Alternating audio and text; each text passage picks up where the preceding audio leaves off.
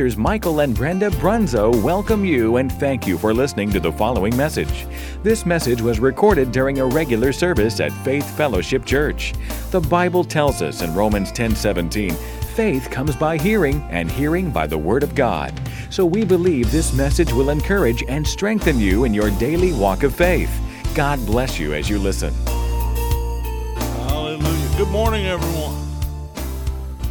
So glad everyone is up and ready. Come together, join us on Facebook Live. So glad that you decided to spend your Sunday morning with us. Amen. Hallelujah.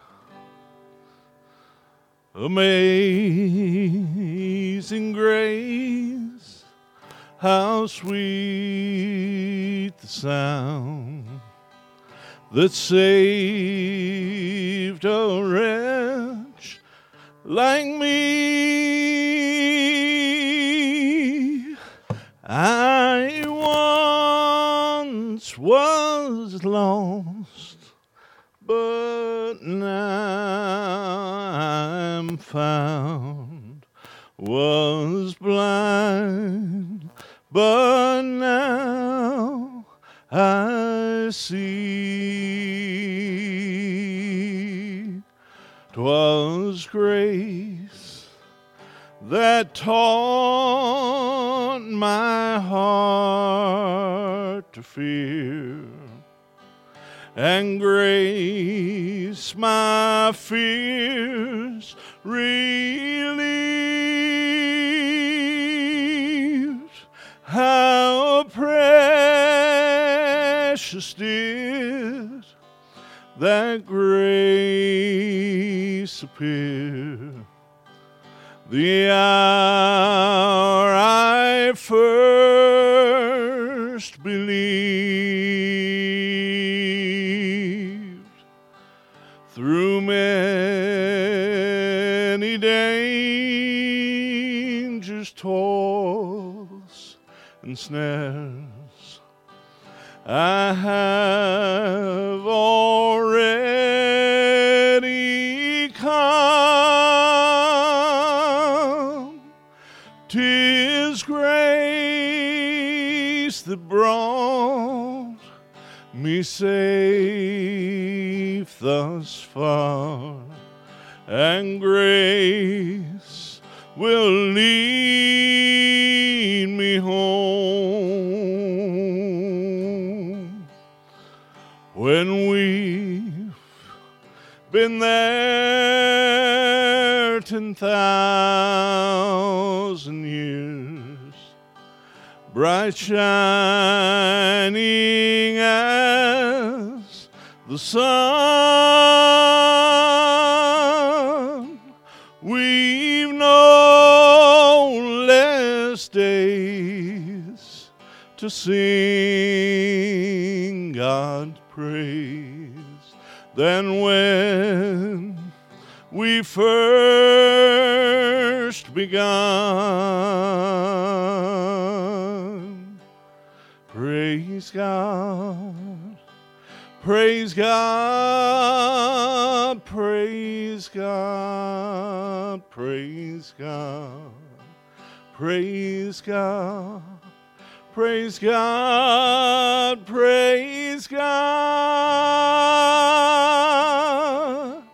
praise God, praise God, praise God, praise God, praise God, praise God, praise God. Hallelujah. God bless you all this morning. There we go. Praise the Lord. Well, good morning. We want to thank you for joining us this morning on Facebook Live. I'm Pastor Mike Brunzo, and we're coming to you from the sanctuary of Faith Fellowship Church here in Louisville, Kentucky. And we just want to tell you how pleased we are with the tremendous response that we've been getting with our broadcast, both on Sundays and on Wednesday nights.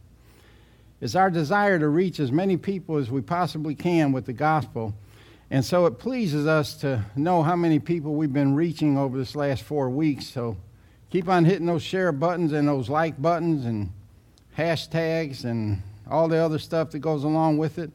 And let's continue to reach as many people as we possibly can. Turn with me in your Bibles this morning to Ephesians 2, and we'll be reading through verses 8 through 10. I want to talk to you this morning about amazing grace and what makes it so amazing. I'm teaching about God's grace this morning because if we have a better understanding of God's grace, I believe we'll have a better understanding of God and a greater appreciation for Him and what grace means to us. But before we start in Ephesians 2:8, let's pray. Father, we thank you, we praise you. We give you glory and honor. We thank you for all those that are within our voice this morning, everyone that hears. We pray that you'll give them ears to hear, hearts to believe and receive, eyes to see. And we thank you, Lord, that this will be a seed planted in fertile soil, and it will bring forth fruit, much fruit. And we thank you and we praise you that the Holy Ghost is here with us. He's present to give us revelation and understanding and make all things understandable to us. So we thank you and praise you for that this morning, and we give you all the glory in Jesus' name. Amen and amen. Ephesians chapter 2, verses 8 through 10. This is the Apostle Paul talking to the church at Ephesus. He says, "For by grace are you saved through faith, and that not of yourselves, it is the gift of God. Not of works, lest any man should boast. For we are his workmanship, created in Christ Jesus unto good works, which God hath before ordained that we should walk in them." Now, grace is an important part of our foundation for our Christian faith because it gives us power to walk in the good works that God has ordained us to walk in. And yet, as important as it is, it's something that's widely misunderstood by a lot of people. And most people would define grace as being God's unmerited and undeserved favor. And that would be correct because it is something that's unmerited and it is something that's undeserved. But that's not all there is to grace. Our opening scripture tells us, by grace are you saved. Saved from what? Saved from sin and the ultimate result of sin, which is spiritual death, separation from God, and an eternal existence in a devil's hell. That's what he saved us from. Thank God. But did you know grace not only saves us from sin, but it will also keep us from sin? Yeah. And this is where the misunderstanding lies. Grace is actually a very powerful offensive and defensive weapon that we can use against the devil. Grace is the attitude and character of God towards us. His mercy, His goodness, and His love is all incorporated in His grace. Grace embodies all the goodness and mercy of God, and grace is God's greatest gift and it's man's greatest need. Let's look at grace in the Old Testament first. I think it will show us that there's more to grace than we know. The Old Testament speaks about grace as being the unearned favor of a superior to an inferior, where there is no obligation to show such favor. In other words, it's something that is given above and beyond any obligations from the person that's giving to the person that needs it. And sometimes, for example, I hire my grandchildren, specifically Ethan and Tyler, who happen to be staying with us at the time being, and I'll hire them to do some yard work for me. And I tell them, I'll give you $20 a piece, which is already more than I'm obligated to do because I'm feeding the little rascals. But anyway, if I pay them the $20, that would not be grace. Why? Because I was obligated to do that per our agreement. We agreed that they would do the work and I would pay them. However, if I gave them an extra $5 that was not a part of the agreement, then that would be grace because I wasn't obligated to give them that. The $20 was merited and deserved, but the extra $5 was unmerited and undeserved. And that's what makes it grace. It's something that I didn't deserve. It's something that I didn't earn, something I couldn't have earned, and it was still given to me anyway. That's grace. So grace in the Old Testament also has to do with mercy, loving kindness, and favor.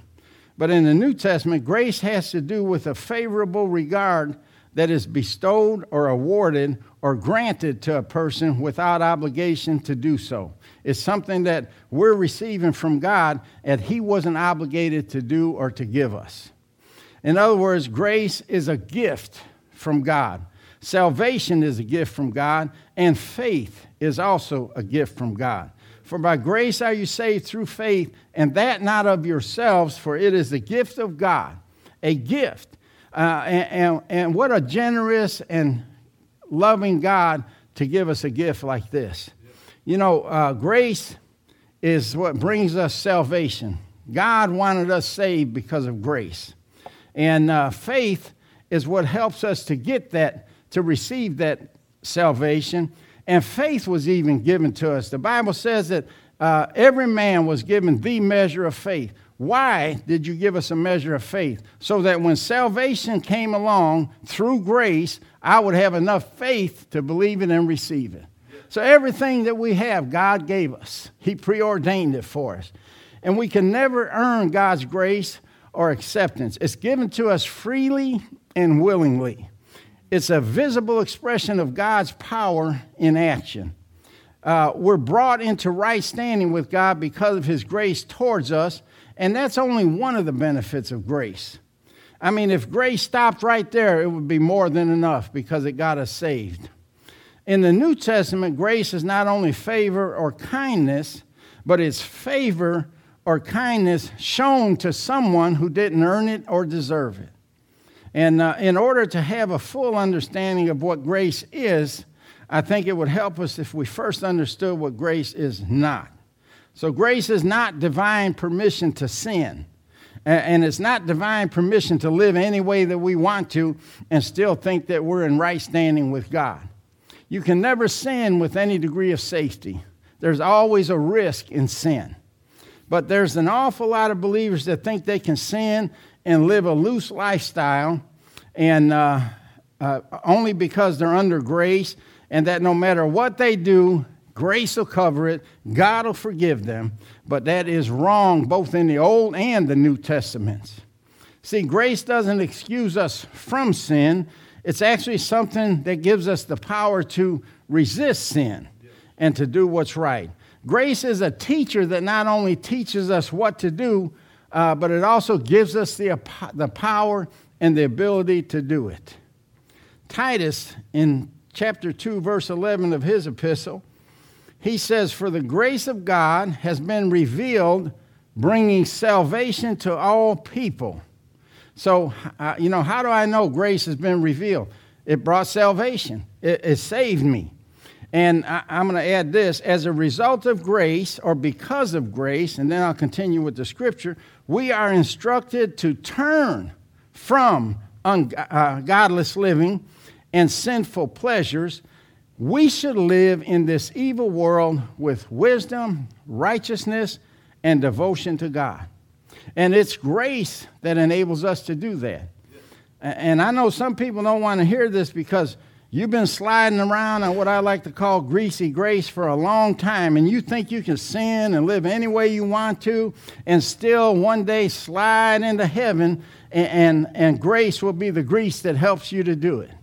But that's not the way it works. That's not what grace is. But don't take my word for it. Look at what Jude said. This is Jesus' brother. He said this about that very thing in his short epistle to the church in Jude chapter 1, verse 4. He said, "I say this because some ungodly people have wormed their way into your churches, saying that God's marvelous grace allows us to live immoral lives. The condemnation of such people was recorded long ago, for they have denied our only Master and Lord, Jesus Christ." So grace is not something that allows us to sin or live ungodly lives. Grace is not a get-out-of-jail card free for sinners. Jude said these false teachers who didn't want to control their flesh, and that's what it boils down to. They want to just let their flesh run wild and do whatever it wants to do and have no restraints on it, no discipline in their lives. And he says they perverted the doctrine of grace. And they taught that as long as you kept your spirit intact, your flesh could do whatever it wanted to do, and grace would cover it. And I'm telling you, we would do anything to justify our little sins. But look at what the Apostle Paul said about it. In Romans 5:20 through chapter 6 and verse 2, he says, God's law was given so that all people could see how sinful they were. But as people sinned more and more, God's wonderful grace became more abundant. See, the law is like a 12-inch ruler to show you that you're only 11 inches tall and you will never measure up. That's all the law was for. It was a comparison. It was a standard for you to live by and for you to understand that nobody could live by the law because the law requires you to be perfect. And so it pointed to a Savior because Jesus came on the scene. He said, I'll live that perfect life for you. I'll die for you as your substitute. I'll pay the price for your sin.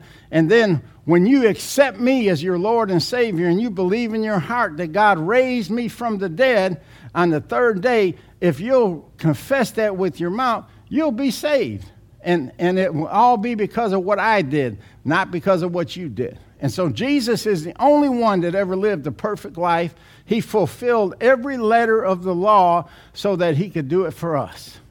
Hallelujah. It's like you having a hard test to do in school or at work or something, and the boss tells you, I tell you what, Brother Darrell already took the test and he got 100 on it, so you could either take your chances and take the test yourself, or I'll give you Brother Darrell's grade. What do you want to do? Well, I'll take the test myself. No, you'll accept Brother Darrell's grade because he got 100%. You can't do no better than that. And that's the same way it is with Jesus. Accept his work. Hallelujah. So grace is not something that allows ungodly living. So now that we know what the law was for, it was given so that we could distinguish right from wrong. And then in verse 21, he continues, so just as sin ruled over all people and brought them to death, now God's wonderful grace rules instead, giving us right standing with God and resulting in eternal life through Jesus Christ. How many knows that's a whole lot better than death? And then in chapter 6, verse 1, he continues and says, well then, should we keep on sinning so that God can show us more and more of his wonderful grace? Hey, there's a good question. Should we keep sinning so God can just keep pouring out his wonderful grace? I wonder how Paul would answer that question. Oh, wait a minute. It's right here in the next verse. In verse 2, he said, of course not. Since we have died to sin, how can we continue to live in it? Of course not. The King James Version says it like this. What then? Shall we sin more so we can receive more grace? And then Paul said, God forbid. No, we should not sin and challenge grace. What it's talking about here is that no matter how much sin you were in before you got saved, God's grace was greater than your sin. In other words, no matter how big your sin was, God's grace much more abounded. God's grace was greater than your sin. No matter how much sin you're in right now or what you're doing, God's grace is much greater than the sin that you're in. God's grace abounds more than your sin. In other words, I don't care how bad you are, what sin you're involved in, what sin you were involved with, past, present, and future, grace will always abound and be greater than that sin. Hallelujah. What a wonderful promise that is. So no one can ever say, God can't forgive me because my sins are too great. That's a lie from the pit of hell, and that's what the devil wants you to believe. But I'm telling you now, your sin is not greater than God's grace. God's grace will always abound over your sin. So grace is not based on how good or bad we are or how well we can comply with the works of the law. It doesn't make any difference how many good works you do. Grace is not a passive attitude that God has towards us. Grace is not something that just causes God to tolerate or overlook our sin and all the stupid things we do. That is not what grace is. Some people think that grace is what gives them the ability to just simply tolerate everything that comes down the pike. Just tolerate everything that the devil throws at you. Just tolerate all of the adverse circumstances in your life. For example, I'm going through a hard time right now, and it's really rough. But thank God he gave me the grace to tolerate it. No, he didn't give you the grace to tolerate it. He gave you the grace to stand victorious through it. He gave us the grace to conquer it and overcome it. And grace isn't cheap either. Myself, along with many other ministers, have always taught that salvation is free for the asking. When I ask somebody to accept the Lord Jesus, I don't put a price on it. I don't put there's no strings attached. I don't tell you you have to do anything or change anything or become a better person before Jesus will accept you. I tell them salvation is free and Jesus will accept you just the way you are. Come as you are. Jesus will never turn you away. But that doesn't mean that it didn't cost somebody something. Grace or salvation is free to us, but that doesn't mean it didn't cost God something. It cost him his only begotten Son, and it cost his Son, Jesus Christ, his very life. So although it didn't cost us anything, it cost him dearly. And salvation costs more than we could ever pay. Jesus shed his blood and paid it with his own life. And when we think it's free and have an attitude that it's free or an attitude of entitlement, like is running rampant in this generation that we're living in right now, in this culture rather, and when we have that type of attitude that is free, it will cause us to treat it as though it was something cheap. And it wasn't cheap. It cost God everything. It cost Jesus everything. When our kids were young and we caught them mistreating something that we paid hard-earned money for, like a toy or a piece of furniture or anything else, we would call an emergency meeting with the Board of Education. And that Board of Education was about this long, had a nice handle on it, about 3/4 of an inch thick, and I'd had holes drilled in it so it would cut down on the wind resistance when I swung it. And then sometimes they would also have a meeting with Mr. Belt. And you can ask my kids, I'm not lying. You heard of the car that can go from 0 to 60 in 3.5 seconds? I could unbuckle my belt and clear 7 belt loops in 0.05 seconds. That's how fast I was with the belt. But we taught them to treat things with respect, especially things that didn't belong to them. We taught them that when someone entrusted them with something that didn't belong to them, that they should treat it better than if it was their own. And when they return it, they should return it in better condition than when they got it. And if you borrow somebody's lawnmower, for example, before you return it, you clean it, you change the oil in it, you tune it up, and you sharpen the blades before you return it. I'm not exaggerating. That's exactly what I required. And they practice that to this day. My son Chris was in the market for a new car for his wife. Theirs was no longer drivable. And he asked if he could borrow mine. I said, sure. But when he returned it, that car was detailed on the inside. It was clay barred on the outside and full of gas. And it made me proud because he didn't treat it as though it was something cheap. He showed me that he could be trusted with something that was valuable, at least to me, and because of that, he'll get more grace in the future. He'll be able to borrow other things in the future because I know I could trust him. He doesn't consider it to be cheap or not valuable. And what's that got to do with grace? Well, it's because of grace that we have forgiveness of sin. That's part of our salvation. God knew, even though we were born again, and even though all our sins were forgiven, he knew from day to day we're going to miss the mark, we're going to fall short of his perfect standard, and we're going to sin. And so he's given us a provision in 1 John 1:9. He says that if we confess our sins, he's faithful and just to forgive us our sins and cleanse us from all unrighteousness. What a wonderful promise. And we could do that on a daily basis. When you miss it, all you have to do is go to Him, confess your sin. He'll forgive you and cleanse you, put you right back on the right track again, and off you go. Amen. I mean, that is what grace is personified. But we should never treat that as though it's cheap. And someone will say, well, I would never treat it as it was cheap. You do when you keep going to Him and confessing the same sin over and over. You're treating that privilege of having forgiveness of sins and cleansing on a daily basis. You're treating that as though it was cheap and doesn't have much value to it. And yet that provision cost Jesus His life and all His precious blood. And we should never use it as though it's cheap just because we didn't have to pay for it. So if you keep asking forgiveness for the same sin over and over without remorse or repentance, then you're taking advantage of God's grace and you're using it as though it's not very valuable to you. Thank God for grace. Thank God that He forgives us, and thank God for cleansing. But sooner or later, you're going to have to repent of that sin and overcome it, and it's grace that will give you the power and the ability to do that. Yes. See, you can't treat grace like a car you rented from Hearst.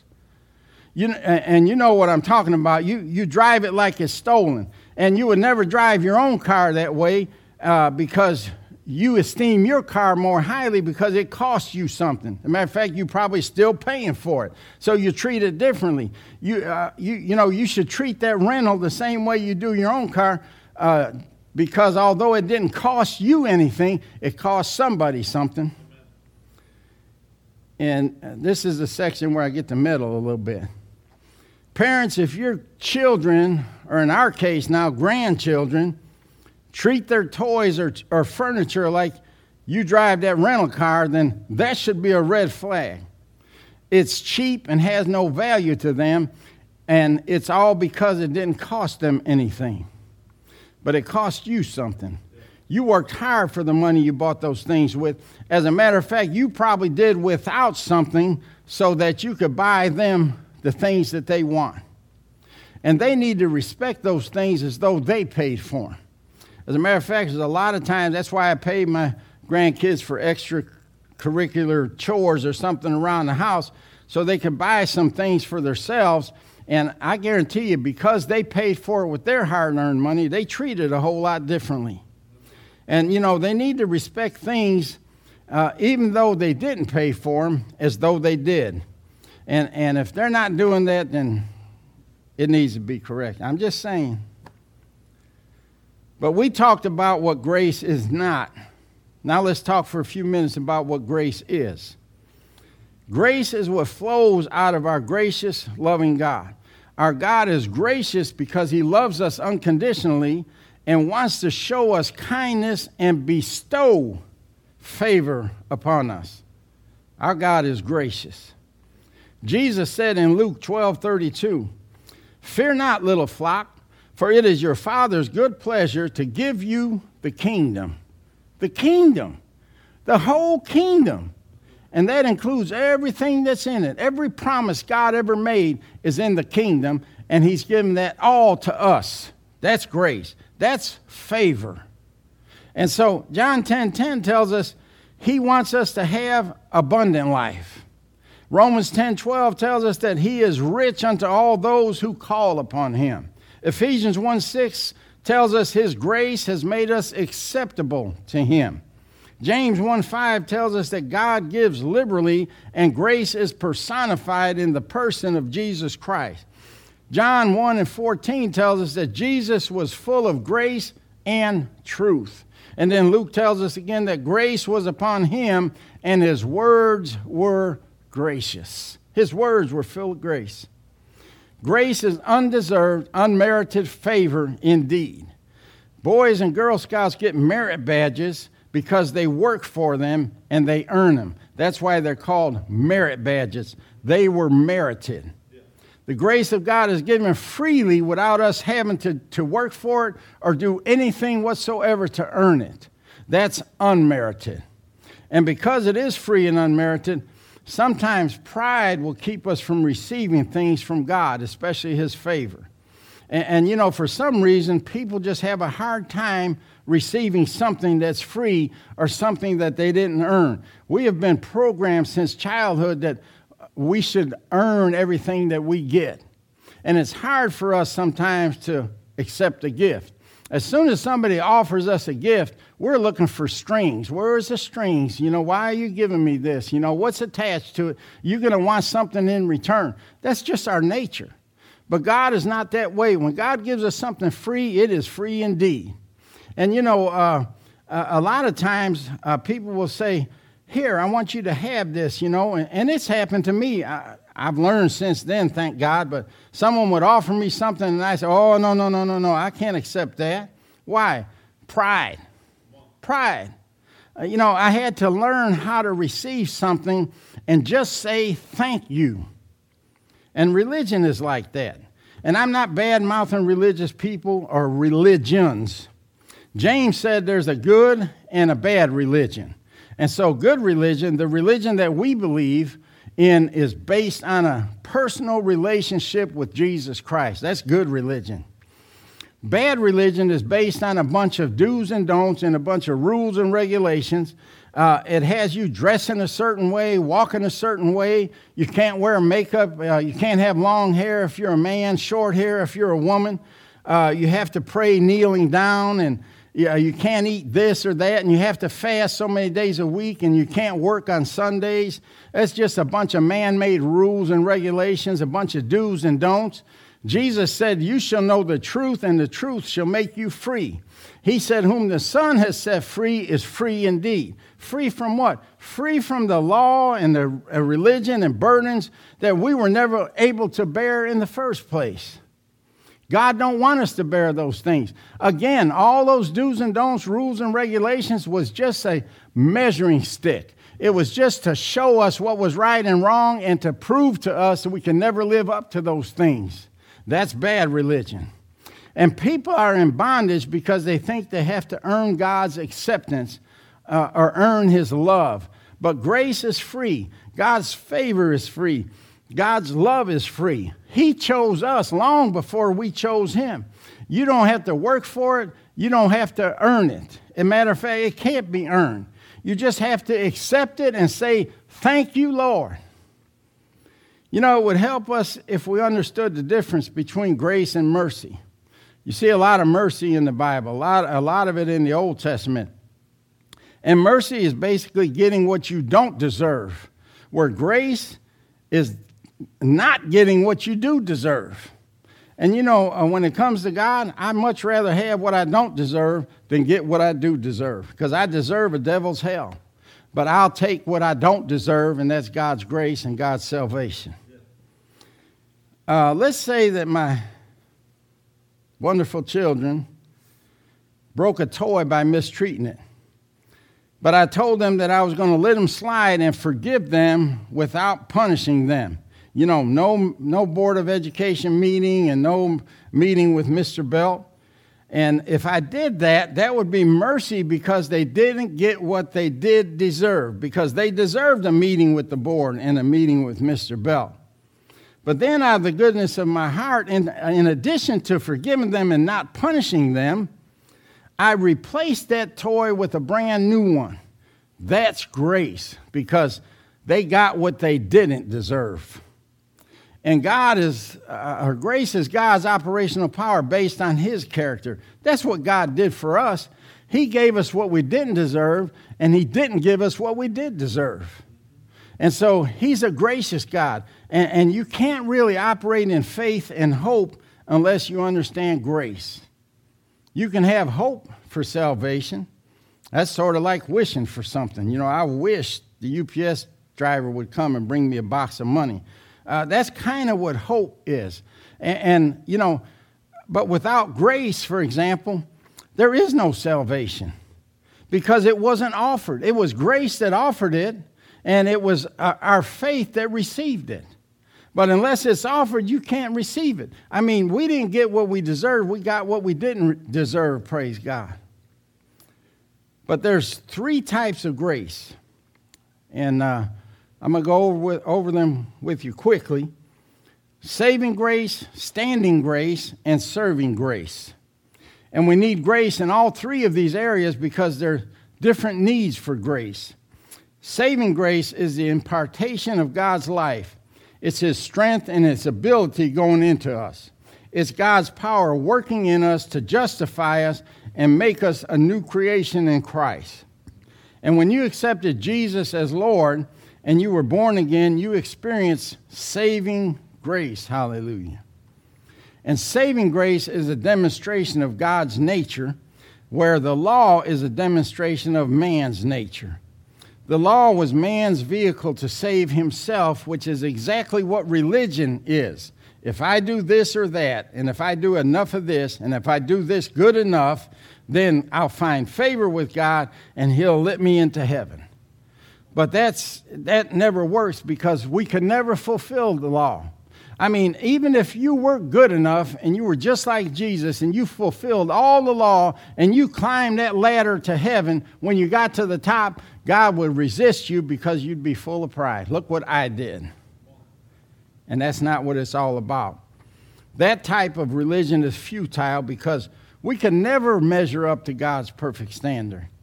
Grace was God's vehicle, and by it, He initiated salvation. And then there's standing grace, which gives us strength and enables us to stand victorious in this life. Standing grace is a powerful thing. It's a powerful tool. And there's tremendous power available to us in standing grace every time that we have to resist and defeat the enemy. But let me give you one example of this. It's the most outstanding example in the Bible of this type of grace. In 2 Corinthians 12, 6 through 10, the Apostle Paul tells the Corinthian church, "For though I would desire to glory or brag, I shall not be a fool, for I will say the truth. But now I forbear, lest any man should think of me above that which he seeth me, or be, or that he heareth of me. And lest I should be exalted above measure through the abundance of the revelations." Paul has so much revelation from God, it would have been easy for him to get what we call the big head. "But there was given to me a thorn in the flesh, the messenger of Satan to buffet me, lest I should be exalted above measure." In other words, this messenger of Satan was sent to buffet Paul so he wouldn't get the big head because of his superior knowledge and revelation. And for this thing, what thing? The messenger that was sent from Satan to buffet him, he said, "Because of this thing I besought the Lord thrice, 3 times, that it might depart from me. And he said unto me, Paul, my grace is sufficient for thee, for my strength is made perfect in weakness." And this is the type of grace that strengthens us and enables us to stand victorious in this life. And here's what happened when Paul applied this type of grace. And Jesus was actually saying to him, "Paul, my grace, my strengthening power that enables you to stand victorious will be sufficient for you to overcome this messenger of Satan that was sent to buffet you." The same messenger that he asked God 3 times to remove from his side, the thorn in his side. So there is power in this grace that can cause us to overcome anything and stand victorious in this life. And once Paul realized that, he said in the very next verse, verse 10, he said, "Most gladly, therefore, will I rather glory in my infirmities." I'd rather brag about my infirmities, "that the power of Christ may rest upon me. Therefore I take pleasure in infirmities, in reproaches, in necessities, in persecutions, in distresses for Christ's sake. For when I am weak, then am I strong." In other words, he's saying, bring it on. The more you put on me, the more God's grace will allow me to stand. And the weaker I am in myself, the stronger I'll be in God's grace. And that's standing grace. It's not just something that you just miserably tolerate everything that the devil puts on you. And then one more grace, there's serving grace, which equips us and enables us to serve God effectively in a certain capacity according to what he has called us to do. I'm a pastor, my wife's a pastor, and he has graced us to stand in this office. That's why we've been able to, through hell and high water, we've been able to stand in this grace for 25 years. Without his grace, we'd have quit a long time ago. I can think of many times that we wanted to quit, but we didn't because of God's grace. His grace allowed us to stand in this and not just tolerate it, but become victorious and become successful. Saving grace and standing grace are available equally to every believer, where serving grace will vary from believer to believer based on what God has called them to do. It's like electricity. Electricity is always the same, but its application is different depending on what it flows into. For example, a power saw needs a lot more electricity than a 25-watt light bulb. But whatever God has allowed into your life, he has graced you to be successful in doing it. He has empowered you to do it. And when you're a believer, God always empowers you to succeed. And there's two things that you need to do, and you will always be successful. Get your pen ready, because these are really mind-blowing things. These are phenomenal things. You ready? Number 1, get started. Number 2, don't quit. If you'll do those two things, you will always be successful in everything that you do. It's grace that reached down and saved you. It's grace that's empowering you to get through this COVID-19 pandemic victoriously. And it's grace that called you out and empowered you to be what God says that you can be. Not what anybody else says you can be, but what God says you can be. And never underestimate the power of grace and what it cost God to give it to us. He loved us enough to pay that price, and we should esteem it highly. We shouldn't treat it as though it's something cheap. It was grace that found the prodigal son in a pig pen and brought him home. It was grace that found Joseph in a pit and elevated him to second in command of all of Egypt.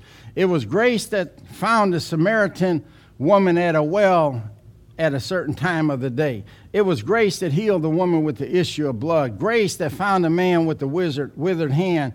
The little woman that was bowled over for 18 years.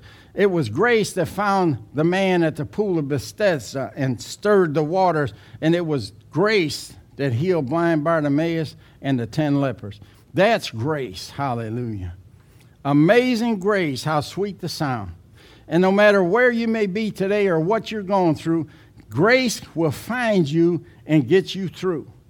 God's grace will get you through anything that you're going through, anything you're about to go through. And it's already been bestowed upon you. It's already been given to you. It was a gift. Just simply receive it for yourself and start operating and walking in it in Jesus' name. Let's pray. Father, we thank you and we praise you. Thank you for your wonderful gift of salvation. Thank you for your wonderful gift of grace. Thank you for the wonderful gift of faith that we will need to receive all the things that you have given us. Help us to be strong and help us to walk in that grace that you so freely and willingly supplied us, that you so freely and willingly gave. Thank you, Lord Jesus, for your sacrifice on Calvary. You died, and you're the personification of grace. Grace was embodied in you. You are grace personified. And we thank you and we praise you that all of that grace and everything you did has been bestowed upon us. We give you glory and honor for it. In Jesus' name, amen and amen. God bless you. We love you and appreciate you. Stay well, be safe, and we'll see you Wednesday night. This concludes this message. Thank you for listening. We pray that it's been a blessing to you. For more information about FFC or its ministries, please contact the church office. God bless you, and remember, Jesus is Lord.